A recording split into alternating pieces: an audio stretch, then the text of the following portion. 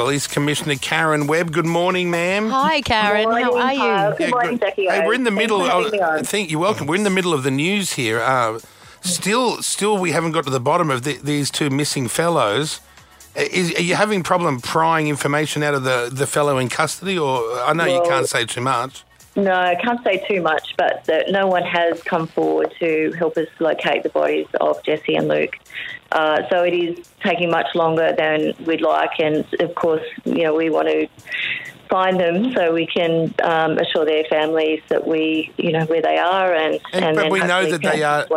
We know that they are dead. Is that right? Well, there's certainly I guess I could say there will be evidence before the court that we believe that's the case, and certainly they haven't been seen.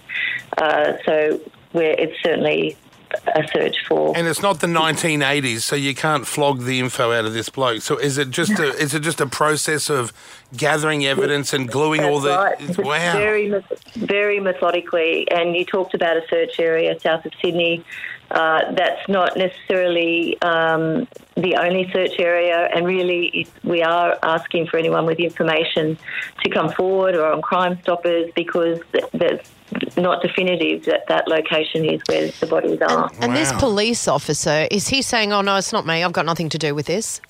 I can't go into the specifics, but as I said, no one has come forward to help us locate the body. Right. So, yeah. that no is info. taking much longer. No info at this stage, just good old-fashioned detective work, and the detectives are working around the clock and working through every piece of information. I know there's lots of Crime Stoppers reports to say that people have seen a white van at places, so we're following all those leads. Oh, man, that must, because there's a lot of white vans around. Now, what about this report this morning that one of the guys a week ago had woken up and there was someone standing at the end of his bed that then fled? Is that new information? Well, I read that too, and it doesn't look like it had been reported to police, but it will form part of the investigation, so I don't want to speculate too much about that. But anyone with information about the couple, about the person that's been charged, all information can be made confidentially through Crime Stoppers, or they can come forward to detectives just to try and piece together the history between this fellow. And I know the gay and lesbian community, like a few of those folks are up in arms and they don't want you guys at the police march, but you can't besmirch an entire police force because of the actions of one. Like that would be a big mistake.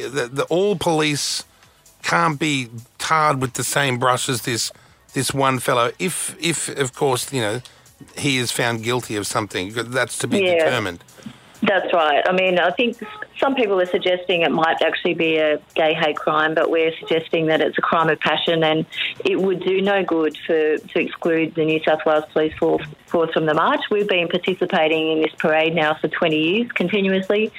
It's a strong relationship and a necessary connection with the gay community, and my officers that from that community as well. Yeah, so exactly. It's very important that we continue to be part of it. And this is an isolated matter. We're talking about one person who we say is a crime of passion, domestic violence related, and it's not a representation of the whole police force. No, that can happen in any sort of workplace. Yeah. Like it's certainly not just for the police. Because this guy, he was a bit of a serial celebrity chaser, right? And came across at times as a bit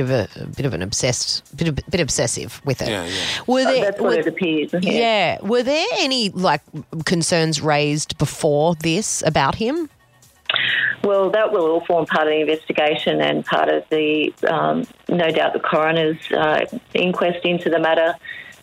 Just to look at his background, we will look at as in course of the investigation his application to join the police back in 2018 and any red flags in the meantime.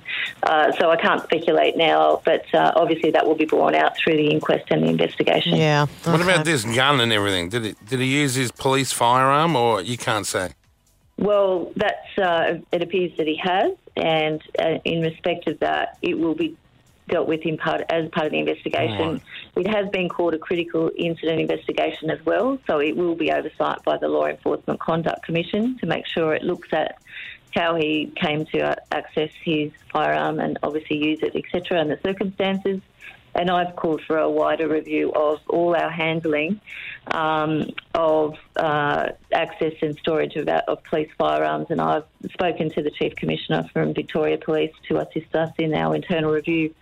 And just make the point that anything that, is speculation and we talk about is really an allegation until it goes to court. So we've got to be very careful. Yeah, and the Telegraph said you were hiding, but here you are, so you're not hiding at all. It's a ridiculous accusation. Interesting. But I was at budget estimates, and those that don't know what budget estimates are, it's a hearing at Parliament. I was there Friday 9 till 5:30. It's where I have to be sworn to give evidence for the day. Saturday morning I was at Marks Park at Bronte at sunrise for a reflection service. And yesterday you're not hiding. You're everywhere. You're still doing your gig. Okay. Well, that's it. So that's rubbish. The detectives and the homicide squad working on this around the clock, and they briefed me, and my executive briefed me on updates as necessary and required. Yeah. Well, I've found out from my own sources that all three of the people involved in this situation, the police officer and both of the missing fellows, were listeners of this show. So if I can help in any way, I'm happy to. I'm happy to get in there. I'm happy to You're work one of those people that I turns up to the police station going, I've got something for you guys. I was that kid when I was a kid, but I said there was a dead body on the railway line. I knew it was a dead dog. Yeah, exactly. You're that guy. Yeah, okay. Thank you, pest. Commissioner. Thank you. I'll let you, Karen Webb, the Commissioner, back to business. Thank you for coming on. Appreciate it. Thank you. Thank you. Y'all been great. Thank you so much. Kyle and Jackie O.